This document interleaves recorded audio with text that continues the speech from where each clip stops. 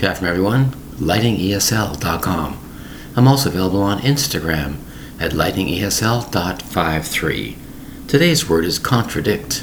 Contradict. 3 syllables for the word contradict. C-O-N-T-R-A-D-I-C-T. To contradict something is to do something opposite of what you intended to do. I intended to do this, but now I'm doing this. You contradicted yourself. You might have heard this word. You promised to do this, you promised to do that, and all of a sudden, you totally change your mind 100%. You're doing this instead. That's a contradiction. The word contradict, as I said, is to assert something and do the opposite. That's what being contradict means. Many, many times a politician might say this, or your friend might say this. I will do this, I will do this.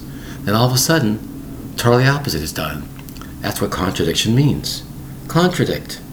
Spelled C-O-N-T-R-A-D-I-C-T. Contradict. 3 syllables for an interesting word. And an important word. Contradict. Thank you very much for your time. Bye-bye.